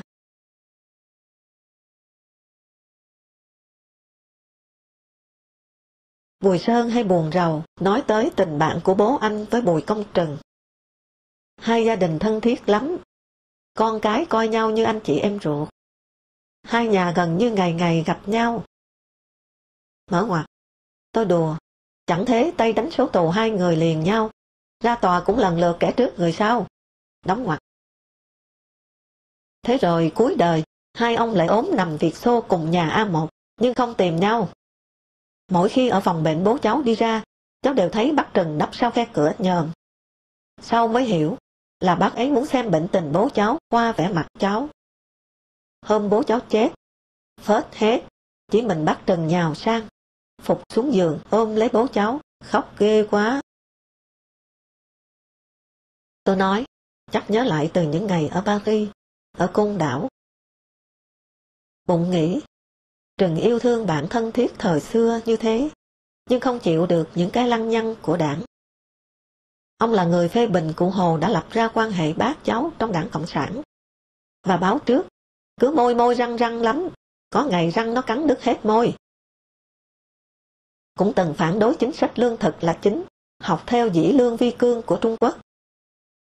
Theo ông, căn cứ thổ nhưỡng trồng cây công nghiệp mà xuất khẩu, được lời nhiều gấp bội lúa, rồi đem lãi ấy mà mua lương thực. Cái lấy lương thực làm cương lĩnh đã đẻ ra phong trào không để người chết chiếm mất đất của người sống ở Trung Quốc. Là sao? Là dọn sạch các bãi tha ma đi, để lấy đất làm nông nghiệp. Là như ở ta, phá đàn Nam Giao để lấy đất trồng sắn. Có thể hiểu là không để cho vết tích phong kiến chiếm mất đất nuôi dân. Giống Kỳ Vân và một số anh em xét lại, Trừng không tán thành hợp tác hóa nông nghiệp. Bùi Công Trừng lén mò sang khóc trộm Bùi Lâm được vì ban tổ chức trung ương chưa hay. Bùi Công Trừng chết, ban tổ chức trung ương có lệnh chỉ được làm tang ở trong phạm vi gia đình, cấm ngoại thủy không ai được dự. Đã có lúc tôi định bảo Bùi Sơn, thế ra ông Nguyễn Văn Thiệu cũng đã nói lên được một sự thật cộng sản. Chớ nghe cộng sản nói, hãy xem cộng sản làm. Nhưng không nói vì không muốn khoét sâu nỗi buồn của Bùi Sơn. Và cũng vì câu này thì ai cũng thuộc lòng hết cả rồi. Chỉ có họa là giống ăn cơm chúa múa tối ngày. Nhân việc Bùi Sơn nhờ, tôi đã có mấy kết luận nhỏ. Đó là: số 1. Báo chí thuộc địa được tự do bên Cộng sản. Số 2. Các đồng chí chí cốt luôn có khả năng biến thành phản bội thù địch của nhau. Số 3. Và các lãnh đạo lớp đàn em, khi các vị Bùi Công Trừng, Bùi Lâm bí mật hoạt động, thì giái mới bằng đầu đũa.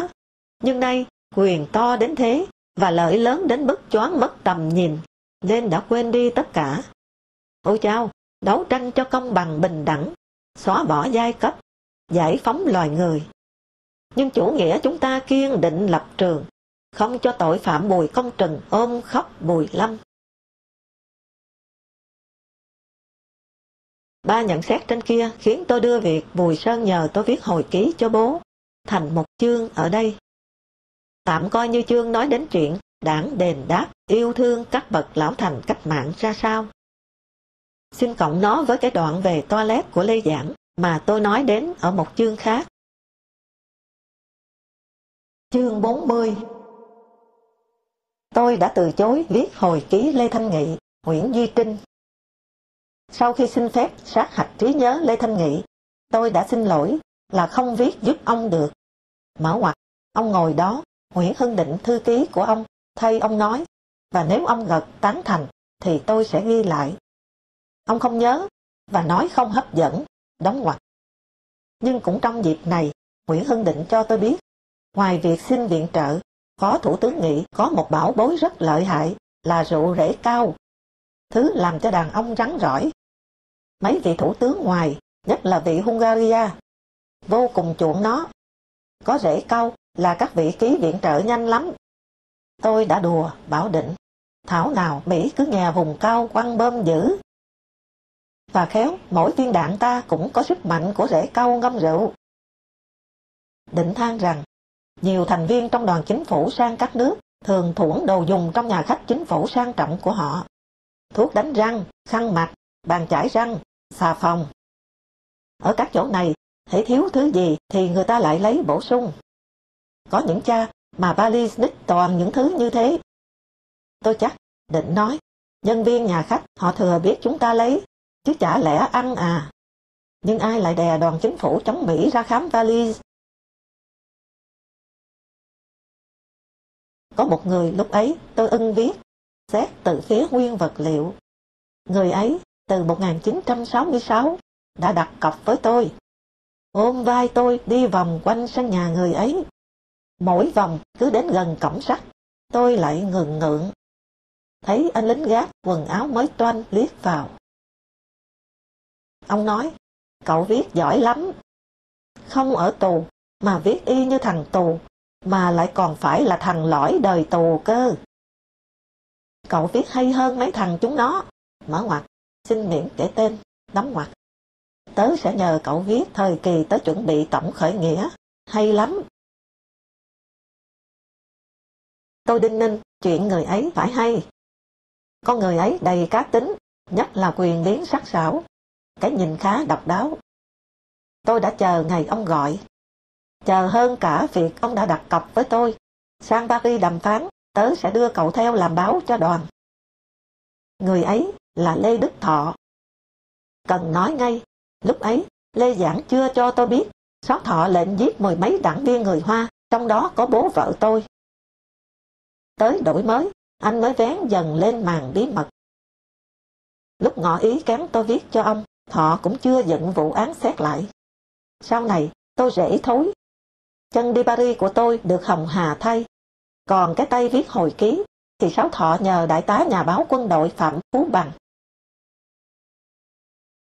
Sớm nữa, Bằng đã được đại tướng Văn Tiến Dũng nhờ viết lại Đại thắng mùa xuân. Cái hồi ký Hồng Hà viết từ 1976 và gây xôn xao trong cán bộ vì đã phăng tên Võ Nguyên Giáp đi. Một đại tá đến với hơn chục quả hồng xiêm cây nhà lá vườn của đại tướng, mời Bằng tới nhà đại tướng. Bằng nhận lời, nhưng xin được hỏi lại từ đầu, và ghi âm ra làm 10 băng những gì đại tướng kể, cùng hỏi đáp của hai bên, rồi gửi tới nhiều nơi để nghe và góp ý, coi như một cuộc xây dựng tập thể cho quyển sách. Suốt hỏi, tôi đặt kế hoạch chiến dịch thì cũng cần lấy ý kiến của tập thể đấy hả? Còn vì sao muốn viết lại? Không ai biết. Định truy hồi cho Giáp chút công mọn nào chăng? Bằng cũng làm phật ý một đại tướng khác, đại tướng Bộ trưởng Công an Mai Chí Thọ. Bằng đề nghị một cách viết, hết một phần đại tướng Công an kể, lại xen một phần ý kiến của Bằng, kiểu lợi bình. Và hồi ký sẽ đề cả tên Mai Chí Thọ lẫn Phạm Phú Bằng như đồng tác giả. Suốt là cái chắc. Đề tên hai tác giả mà lại có Bình Thánh Tháng nữa, có mà điên.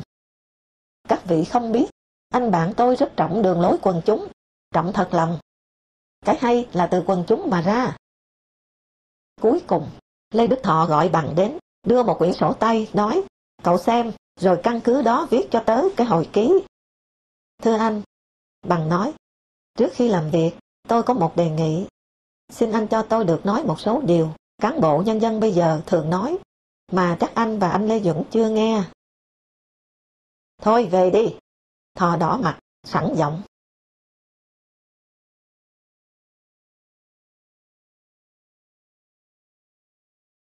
Phạm Phú Bằng là con trai cả của Phạm Phú Tiết, nguyên tổng đốc Quảng Nam, Quảng Ngãi và Bình Định, Phú Yên. Người cùng với Khương Hữu Tài, Việt Minh, anh của Khương Hữu Dụng, làm cuộc khởi nghĩa ở Quy Nhơn. Cụ đã lệnh anh em Bảo An binh mở cửa đồn đón cách mạng.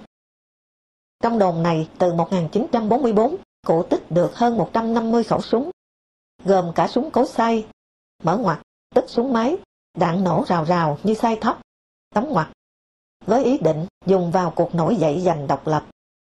Một việc cụ đã bàn với mấy đại biểu Việt Minh và Cao Đài 1-2 năm trước cách mạng tháng 8, trong một hội nghị cụ triệu tập và chủ trì. Sau tổng khởi nghĩa, cụ làm chánh án Bình Định, rồi chánh án miền Nam, chánh án tòa án quân sự miền Nam. Có lẽ vì thế mà cụ Hồ phong cụ là đại tá đầu tiên.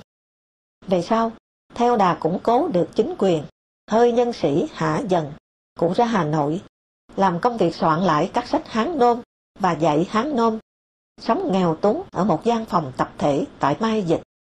Ốm thì đi bộ bên đường làm bụi đến bệnh viện E Cổ Nhuế, lĩnh hộp cao sao vàng.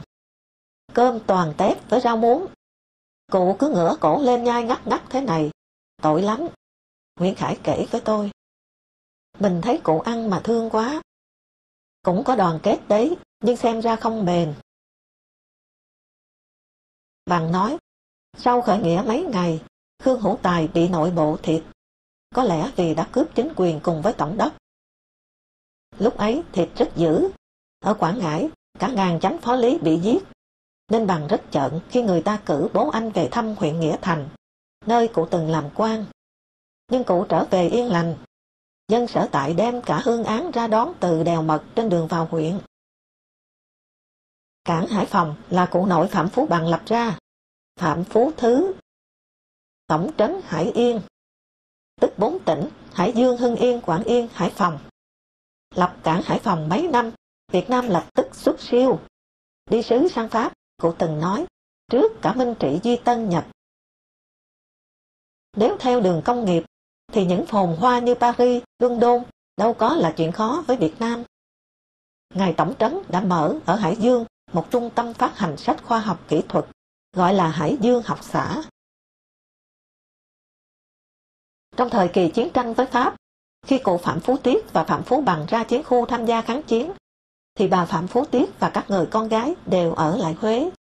Bằng có một người chị là Xuân Thọ, mở ngoặt, thường gọi thân mật là Sú Ri Thọ, đóng ngoặt, rất giỏi tiếng Pháp, tiếng Anh, vào giữa thập niên 50, làm việc trong ngành ngoại giao của chính quyền quốc gia, nhiệm sở, sứ quán Việt Nam tại Nhật Bản. Cuối thập niên 1950, chị Xuân Thọ thôi làm việc, về nước, lập gia đình với kỹ sư Ngô Trọng Anh. Hiện nay, cư ngụ tại thành phố San Francisco, California, Hoa Kỳ. Xét về mặt chính trị, gia đình Bằng có đi thụt lùi. Cụ Phạm Phú Thứ có khuynh hướng canh tân đất nước, theo nền văn minh Tây phương, trong khi người cháu nội là Phạm Phú Bằng lại tin theo Cộng sản.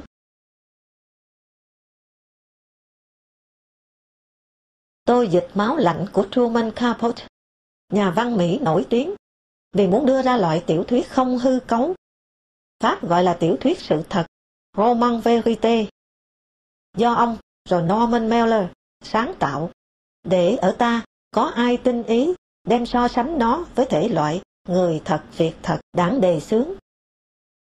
Mà theo đó thì người kể hay người thật mới là gốc của sự viết, như mấy tử tù kể lại với Truman Capote.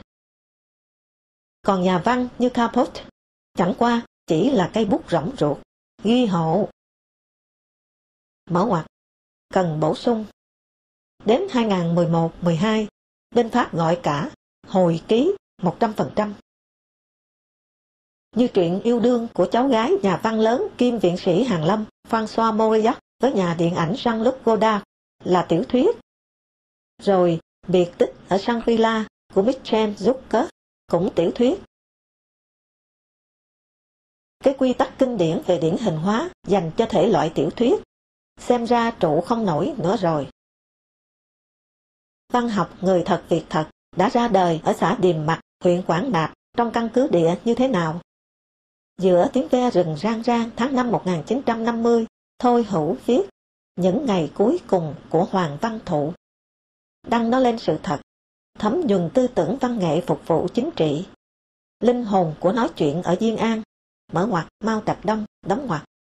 Thép mới đã thêm cho nó lạc khoảng. Trần Đăng Ninh kể, Thôi Hữu ghi. Định hình từ đấy một thể loại văn học thể hiện trung thành tinh thần văn nghệ hầu hạ chính trị. Văn nghệ sĩ bưng bê nhà chính trị. Trong khi Stendhal, tác giả của Đỏ và Đen, Le Rouge et le Noir, nói chính trị là gông cùng của văn học. Tô Hoài đã rất đúng khi cho rằng tôi viết hồi ký hay là do tôi đã kéo tay các cốt lên cho ngang với tôi. Chữ viết của này mà dạ bẩm, em kính ghi anh đây, là ngỡm.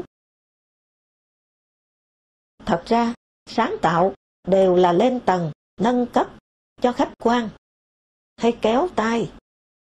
Khách quan luôn là cái mà nhà văn mượn để gửi gắm tâm sự và tài năng mình vào.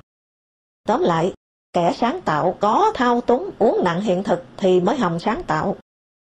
Gabo, một trong những tổ sư hội họa hiện đại, nói sáng tạo là áp đặt độc tài của trí tuệ.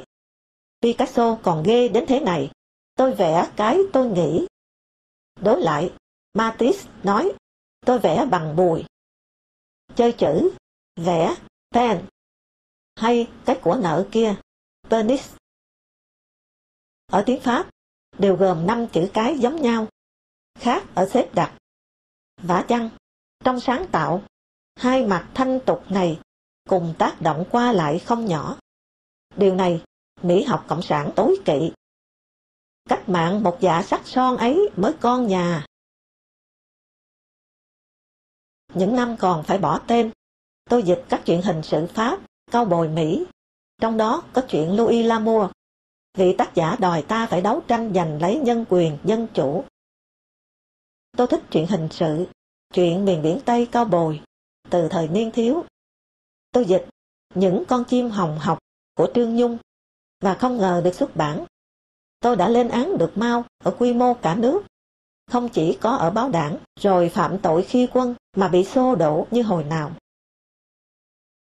Trương Nhung, Dung Chan và chồng John Halliday sau đã viết quyển sách dày hơn 800 trang. Mao, câu chuyện không được biết. Giới thiệu quyển sách ngay bìa, báo Time viết An atom bomb of a book, một quả bom nguyên tử của một quyển sách. Trong đó, âm mưu của Mao đã được vạch vòi khá tỉ mỉ. Chẳng hạn với Việt Nam, Mao chả coi cái xứ sở này ra cái gì. Ngoài tham vọng bành trướng, còn tính cách khát máu của Mao. Mao coi chiến tranh khi kéo dài thì giống như thiên đường. Đọc sử, đến lúc hòa bình thịnh vượng thì Mao ớn. Có một việc, có lẽ nên nói. Phê bình giới thiệu sách là cần và đáng trân trọng. Song, hình như nhiều nhà phê bình hơi vội. Nguyên văn tiếng Anh của Con chim hồng học là The Wild Swans. Nhưng có báo, khen tác phẩm xong, đã ngạc nhiên, sao người dịch lại dịch thành chim hồng học. Bỏ qua mất chi tiết sau. Trong truyện, tác giả nói rõ, mấy mẹ con bà đều được đặt tên Hồng, tức chim hồng học, tức thiên nga. Viết bằng tiếng Anh, Trương Nhung thêm chữ hoang dã, wild vào thiên nga, để lột hết ý chữ hồng học cổ. Cái chữ vốn đã vào thơ Việt từ lâu.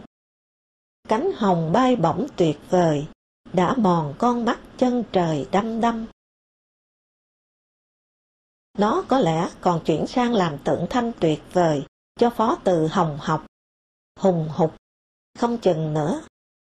Và bản thân tôi lại muốn nhân dịp này tái bản câu Đức Thánh Trần có lẽ đã bị con cháu quên. Các tùy tướng yết kiêu giả tượng của ta giống như chim hồng học, bay được cao được xa là nhờ cánh nó có 9 vẽ xương. Nếu tôi dịch là hoang dã, thì hóa ra thừa nhận có nhánh thiên nga nhà lành nuôi trong ao hồ, khiến nhớ đến Hồ Thiên Nga của Tchaikovsky. Một nhà phê bình nêu ra ở trong bài, nhà văn Phạm Toàn dịch là thiên nga hoang dã cơ mà. Tôi thư cảm ơn và nói, Phạm Toàn là bạn tôi, giỏi hơn tôi thập toàn, trừ một chỗ chưa toàn anh ấy phạm phải, là tiếng Tàu kém tôi gần như hoàn toàn. Linh Sơn cũng thế, một vài báo khen nó, nhưng cho tôi dịch núi hồn là sai, phải dịch núi thiên. Sách mới mở mấy trang, hai nhân vật đối thoại đã nói rõ, chữ linh ở Linh Sơn là linh trong linh hồn. Nhưng nhà phê bình đã bỏ qua. Và cả Pháp lẫn Anh đều dịch núi hồn, La Montagne de l'âme, Soul Mountain. Không đâu ra núi thiên hết. Mà họ thì không duy vật quá đến nỗi thiếu khái niệm thiên. May, chứ nếu là thiên, thì tôi không viết được lời tựa cho bản dịch. Linh Sơn, núi hồn, ở đâu? Có lẽ ở trong ta. Nhưng ta ở về phía nào của núi hồn? Phía cộng hay phía trừ? Dịch thì khó tránh phạm toàn. Tôi xin nói, nhưng người phê bình cũng nên nắm toàn nội dung tác phẩm. Dịch Linh Sơn, tôi đã fax cho tác giả. Tôi với ông là ba cùng, tam đồng, cùng học Bắc Kinh Đại học, cùng hội cầm bút, và cùng thuyền Giang Truân chính trị. Cao Hành Kiện fax lại, cảm ơn. Năm 2004, Trung Quốc mở một hội sách ở Pháp. Cao Hành Kiện không được mời. Báo chí Pháp bèn rủa thậm tệ chính phủ họ. Ti tiện, nịnh thị trường Trung Quốc nên bày sách theo ý Bắc Kinh. Xã luận tạp chí Lire của Pháp đổi tên hội sách Le Salon du Livre ra thành Le Salon du Livre. Sách xà lù, khốn nạn, bẩn thỉu. Sang Pháp chuyến sách bẩn thỉu ấy, có mấy nhà văn Trung Quốc nổi tiếng như Mạc Ngôn, tác giả Cao Lương Đỏ, Vú Mẩy Mông Dày. Mạc Ngôn là không nói, nhưng Express cho hay, cuối cùng, trong bản tự kiểm thảo, làm theo yêu cầu của đảng, rồi cho đăng báo. Ông nói, và nói lớn. 1. Tôi đã vi phạm chủ nghĩa duy vật lịch sử. 2. Tôi đã bị tiêm nhiễm ngọc độc văn hóa phương Tây, và bằng lòng cho thu hồi Vú Mẩy Mông Dày. Làm nhà văn ngoan vẫn sướng. Tôi cũng dịch Ngầm của Haruki Murakami, viết về vụ giáo phái Ôm đánh hơi độc ở Tokyo, chấn động thế giới. Thoạt đầu chưa nhận dịch. Mở xem, thì đúng chỗ Murakami đặt câu hỏi. Chẳng lẽ chúng ta lại chưa từng trao phó con người chúng ta cho một hệ thống hoặc trật tự to lớn hơn nào sao? Và chẳng lẽ cái hệ thống ấy lại chưa từng đòi hỏi chúng ta làm một vài kiểu điên rồ nào ư? Các giấc mơ của bạn có thật sự là giấc mơ của chính bạn không? Phải chăng đó chỉ là cái nhìn của một ai, mà rồi sớm muộn sẽ hóa thành ác mộng? Nhận ra đúng bản mặt mình, từng bị một cái ý sằng nó sai khiến đi theo nó thả khí độc. Tôi dịch 2008 với tên bản quyên. Tôi dịch đạo đức kinh thông qua quyển Thay đổi tư duy, thay đổi cuộc sống của tiến sĩ người Mỹ Wayne Dyer. Phần nào muốn chuộc tội với bậc vĩ nhân mà tôi đã từng bỏ qua. Sao tôi lại cam sống mềm dẻo, sống yên bình, sống khuất phục? Phải cải tạo tất cả đi mà sống chứ. Và Thiên niên kỷ, Millennium của nhà văn Thụy Điển Stieg Larsson. Có lẽ là quyển cuối cùng mà tôi dịch chăng? Đọc tiểu thuyết trinh thám Pháp Anh Mỹ từ 14-15 tuổi. Tôi kính trọng tác giả đã nâng cao ghê gớm thể loại này lên. Phân tích, suy luận. Và chiếc kính lúp quen thuộc đã bị thay thế bằng trí nhớ siêu đẳng như máy ảnh và tài xăm pha trong cõi Internet như trong chỗ không người. kể cả tội ác cũng dữ hơn trước. Cầm bút, tôi càng hiểu Aragon. Cô đơn là một tiến bộ so với im lặng. Nhà văn, hoặc mi im bặt, hoặc hãy cô đơn, như Camus nói. Viết là phản loạn, nên nhà văn phải bằng lòng với cô đơn. Cô đơn thì không theo đuôi. Thảo nào Nguyễn Trãi đã thơ, nguồn im ấy cố nhân. Và hoa thơm thường héo, cỏ thường xanh. Thường héo vì hay bị vặt bỏ. Thường xanh vì cứ vờn múa với tập thể, với hội nghị. Nguyễn Du nói, chân kinh, kinh chân chính là kinh không lời. Joseph Brodsky thà chịu tiếng lưu manh để chân kinh, chứ không cố ngoan để vào hội nhà văn, viết ngụy kinh cho chính quyền Xô Viết. Bulgakov, nhà tiểu thuyết vĩ đại nhất thế kỷ 20 của Nga, bị trừng phạt thế nào cũng không quỵ. Và Henri Michaud, nhà thơ lớn của Pháp, khi nhà xuất bản xin in tác phẩm thì nói, ông bằng lòng nếu họ chỉ in 50 bản. Sioran, nhà văn Pháp gốc Romania như Ionesco, mở ngoặc, và từng hâm mộ Hitler, đóng ngoặc, đã viết những bản đề như sau lên cửa. Mọi viếng thăm đều là gây sự. Tôi ghét những ai đến thăm. Xin hãy nhân từ đừng vào. Người đi nguy hiểm ở đây. Chúa nguyền rủa kẻ bấm chuông. Từ những năm 1962, tôi không đọc văn học Xô Viết nữa. Ngay cả Một ngày của Dionysevich của Solzhenitsyn làm xôn xao dư luận thế giới dạo ấy. Cũng không ghé qua một giây vào triển lãm Liên Xô mở to lớn ở Vân Hồ hồi đó.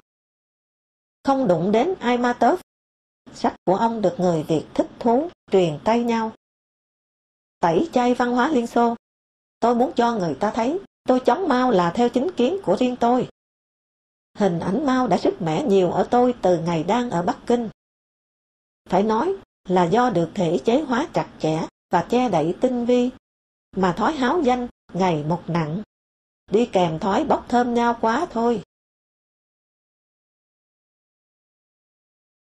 Trong một tiệc cưới, sắp tàn, Hoàng Cầm đến ngồi cạnh tôi.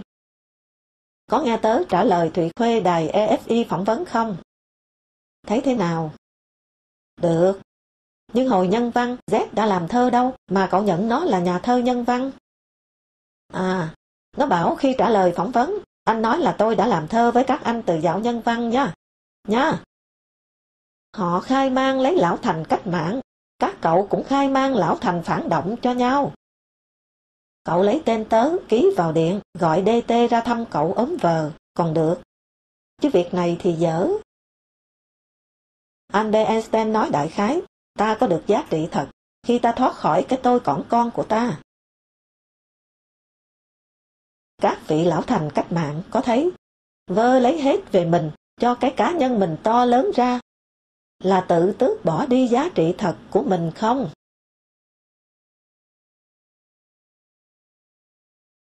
Trong một bữa sinh nhật kiến giang, một giáo sư tên tuổi đến cạnh tôi, nói, tôi chào anh không trả lời. We have not the same fame, the same fate. Số phận và tiếng tâm chúng ta không giống nhau. Tôi nói tiếng Anh cho được nhẹ nhàng. Niels Bohr nói, tôi không cường điệu tôi, tức là bịa đó. Thì tôi diễn đạt tôi sao được? Einstein nói, tưởng tượng quan trọng hơn kiến thức.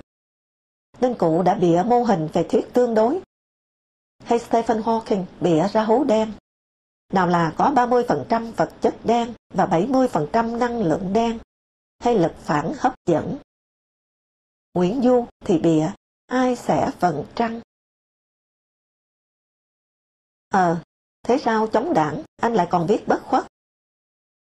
Tôi viết vì không muốn lỡ dịp thử sức mình, cũng là vì đang bị chìm tàu mà thấy vẫn được tín nhiệm, một thứ hám nhăn. Rồi vì thương tù Côn Đảo. Còn chống đảng thì sự này nó lớn dần lên, chứ không đùng một cái to ngay. Anh liền bảo tôi viết bịa, đứng đèn 500W, nhịn khát 18 ngày. Mở ngoặc, ý là bịa mà dốt, đóng ngoặc. Tôi nói, hai chỗ này là theo lệnh ông Sáu Thọ. Nhưng ngoài việc đó ra, tôi cũng đã bịa. Mở ngoặc, giáo sư nhíu mày, đóng ngoặc. Tôi nói, bịa cảm xúc, bịa hình ảnh, bịa chữ, bịa lời, chứ tuyệt đối không bịa chuyện, bịa tình tiết. Người kể bảo bị tra tấn đau lắm thì bịa ra đau thế nào? Và 10 lần đau thì 10 lần bịa đau ra sao? Văn học và khoa học cần bịa. Phan Đình Diệu ngồi cạnh tôi, nói, anh Đỉnh nói đúng đấy. Mở ngoặc, bụng muốn nói, có một điều tôi rất thật mà các anh không khen. Đó là tôi đã bất khuất ở trong đời. Đóng ngoặc. Một người khen bút ký tôi mà tôi không ngờ là Dương Bích Liên, người họa sĩ mê đọc và sành đọc. Một chiều, chúng tôi là một lèo hai vòng Hồ Gươm, nói không thôi về cuốn sách cuối cùng của André Malraux, Lazare. Bỗng Liên khen các cái ký tôi viết, nhưng không thích tôi viết, cứ buồn buồn. Hơi gắt giọng, này, viết kỷ niệm thơ ấu đi, tu es les souvenirs d'enfance. Anh muốn động viên tôi, việc gì mà buồn. Nhưng tôi đâu có buồn cho tôi. Tôi muốn cho vào văn học đăng bài tiết một chút xe lòng, một chút andante, lento, thậm chí requiem. Trên rừng, Liên kể với tôi. Một lần, tớ đang vẽ, thì ông cụ đến đứng xem ở đằng sau, rồi hỏi, chú yêu chưa? Yêu thì không vẽ mắt như thế này. Buổi chiều, cơ quan tổng vệ sinh, lá gom lại thành nhiều đống. Ông cụ đến một đống, nói, chỗ này của bác, rồi ngồi xổm xuống châm thuốc hút và đốt từng chiếc lá. Tự nhiên, tớ muốn đến hỏi, thế bác đã yêu chưa? Cụ hỏi, sao hỏi thế? Tớ sẽ bảo, yêu thì mắt mới nhìn xa đi như mắt bác lúc này. Ông cụ buồn mà. Vẽ ông cụ buồn nhìn khói mới thích. Biết cụ buồn cái gì, vẽ lại càng hay. Thật ra, tranh của Liên luôn như có một màn sương khói hiu hắt phủ ở trên. Bức hoa lau chẳng hạn. Hành quân lên biên giới, mở đường số 4. Dương Bích Liên, Phủ Cao và tôi đi tới giữa đèo gió, thì bỗng đứng sững. Một dải lụa ngũ sắc chăn bên dưới vực, chợt phút dâng lên rực rỡ sát mặt chúng tôi. Chim các màu đỏ xanh vàng tím hàng chục nghìn con. Chúng đổ nhào xuống lòng vực, rồi lại tung mình lên ở sườn núi đối diện. Thả xòa ra bức trướng lụa hoa, như bầy cung nữ ướm xiêm áo cho một nữ chúa ẩn mặt. Hay một triển lãm di động, luôn biến đổi màu và bố cục. Tôi hỏi chim gì đẹp quá? Liên nói, chim lửa. Tôi ngợ, nhưng im. Hội họa ấn tượng có tên đâu. Chợt thấy, Liên đứng như một bức tượng im lìm đối lại bức rèm hoa phấp phới một góc trời. Bức tượng này đang bị quấn vào tấm mảng màu hết thu vào lại tỏa rộng. Ở Liên vẫn có nét lầm lì bí ẩn. Đồn là anh tự thiêu với tất cả tranh ở trong buồng. Tay nắm ở cửa buồng Liên hình thoi bằng đồng. Mỗi lần nhìn nó, tôi cứ nghĩ đó là con dấu đồng của một vị thần nào gửi dấu ở đây. Có mang ý nghĩa kỳ lạ mà tôi không sao đọc ra nổi. Có khi tôi run run tay nắm lấy nó. Cầu thang gác lên buồng Liên luôn tối. Tôi nghĩ nó muốn làm một tiền sảnh âm u, để cho vài bước nữa thế giới màu bùng nổ. Đến nay, khi viết các trang trước mắt đây, tôi mới thấy thêm một lý do viết bất khuất. Nên nói ra cho được thật trung thực. Đó là tôi vẫn muốn chứng tỏ với đám mau nhèo rằng tôi đâu kém họ về tinh thần cách mạng. Thật quái gở, bị đánh tơi tả cả đời vì chống chiến tranh, mà trong vô thức vẫn thầm muốn đọ tài với mau nhèo ở chuẩn bạo lực cách mạng. Song cũng cần nói, trong quyển bất khuất, tôi không chửi Mỹ một lời. Điều cực hiếm trong văn chương cộng sản thời chiến. Tôi đã thấy ở Mỹ cái nẻo đi vào sáng sủa hơn cả. Sau này, nhận ra những hồi ký tôi viết cho thiên hạ chỉ là bưng bê hầu hạ chính trị. Chính cái chính trị nó tàn đời tôi, anh tôi, vợ tôi. Tôi vẫn thỉnh thoảng mượn Diderot ra để tự bào chữa. Ông tổ sư Bách Khoa Toàn Thư, tức là trùm về định nghĩa, tức là sáng láng mọi mặt, đúng không? Thế mà đã bị ngôi làng Potemkin của nữ hoàng Nga Catherine đệ nhị bịp. Đã yến tiệc linh đình với nữ hoàng, và rồi viết tán dương nữ hoàng, chính ngay trong khi quân lính của nữ hoàng đang tàn sát dã man cuộc nổi dậy của nông dân Pugachev. Phải chăng cái viết tự thân nó dễ dụ người, như đàn bà con gái với đàn ông, hay như ma túy vậy? Phải chăng trí thức dễ mù lòa chính trị? Giữa lúc nạn đói đang làm chết hàng triệu triệu người Trung Quốc, Tổng thống Pháp François Mitterrand bị Mao lừa ngay nhãn tiền, đã ca ngợi đời sống dân nước này được nâng cao. Picasso, Sartre cũng từng say cộng sản. Thêm Diderot vào đây để hiểu chỗ bất toàn của danh nhân văn hóa. Huống gì tôi, kẻ xoàn. Một hôm, Hoàng Ngọc Hiến đưa tôi quyển Người hiền không có ý của François Julian, mời dịch. Hiến dịch xác lập cơ sở cho đạo đức. Tôi từ chối, vì không đồng ý. Hiến gọi người hiền không có ý thành minh triết là vô ý. Người hiền ở tiếng Trung Quốc là trí nhân, hiền nhân, kẻ hiểu lẽ trời và lẽ đời. Cái hiểu này tự nó đã không dám minh triết. Do đó, người hiền khôn, không chảnh chọe, để rồi biết phận mình mà ngoan mà lành, không ra khỏi vị trí mình, tức là không vi phạm quy luật tự nhiên và quy luật xã hội. Nên biết, Trung Quốc có thành ngữ, tam ngu thành hiền. Ba anh ngu cộng lại thành anh trí thức. Chúng ta quen hiểu, hiền là lành hiền, thậm chí ú ớ, nhưng cơ mà cái bụng tốt. Nên nhớ, bụng dạ tốt ở đây, đúng ra là anh đừng phá quấy vũ trụ và xã hội. Theo tôi, chia minh triết của phương Đông ra với triết lý của phương Tây là giả tạo. Tôi cho rằng, đã mò vào triết học đích thực thì phải ngại chữ minh triết, cái khái niệm mang đầy tinh thần quả đoán, ngạo nghễ chủ quan, dễ sa vào sai lầm đặc thù của người cộng sản.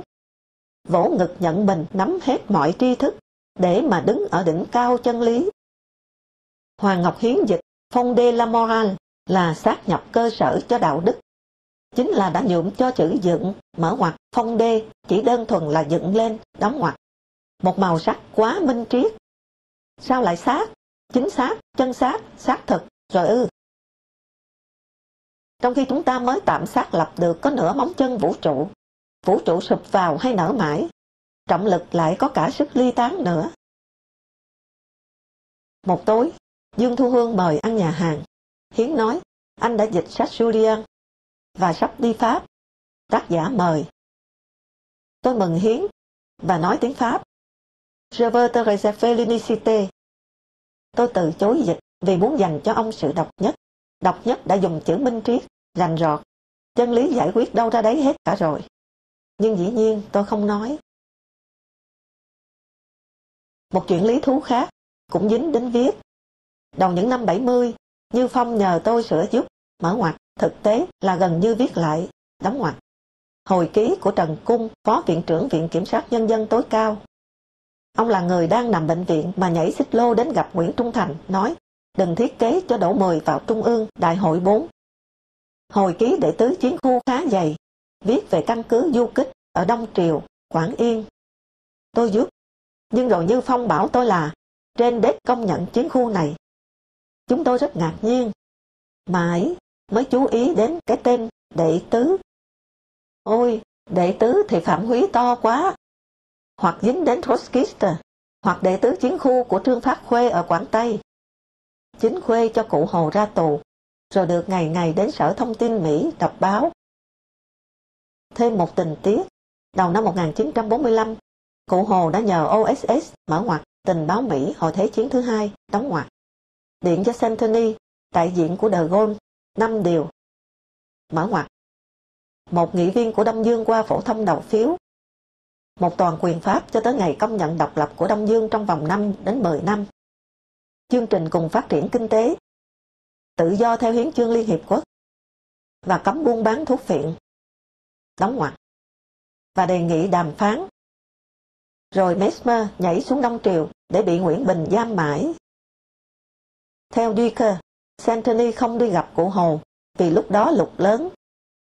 Nhưng lạ một, ai cho Mesmer nhảy, và lạ hai, lại nhảy sai địa điểm để không gặp được Hồ Chí Minh.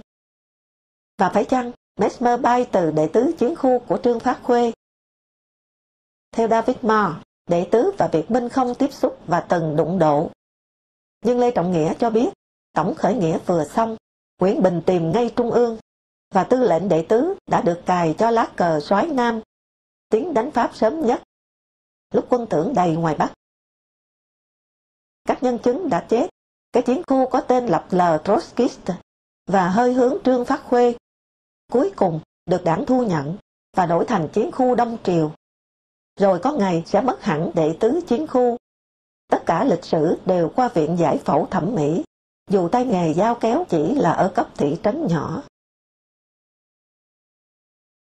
Một tối, đọc báo Pháp, một làng ở Algeria bị lụt, chết mấy nghìn người. Tổng thống Bouteflika, người lãnh đạo dân giải phóng đất nước ngày xưa, đến ủy lạo, nhưng dân ném đá, la ó, chửi. Ông phải vội lên máy bay đi. Nửa tháng sau, Thủ tướng Pháp, kẻ đô hộ cũ, đến. Dân hoan nghênh, reo mừng, tới tấp đề nghị chính phủ Pháp nới luật định cư để cho họ được sang làm công dân Pháp. Nhà báo nổi tiếng Denfeld de Tong viết, tôi thuật lại chuyện này mà buồn vô hạn. Đứng lên đuổi Pháp để giải phóng tổ quốc, thì nay lại đứng lên xin cho đổi lấy tổ quốc Pháp. Rồi lại xem một bài về nhà văn Đức Günter Grass, mở ngoặc, giải Nobel văn học 1999, đóng ngoặc. Ông không muốn tổ quốc Đức thống nhất, tức là muốn xén bé tổ quốc đi. Có lẽ ông nghĩ, thà bé tổ quốc, còn hơn to mà phải đeo cái u cộng sản. Gấp báo lại, thở dài. Người ta muốn co lại, thậm chí cả với cái giá đất nước bị bé đi, thì tôi đã từng muốn nó lớn tràn ra khắp thế giới, để cho bao nhiêu lợi quyền tất qua tay mình.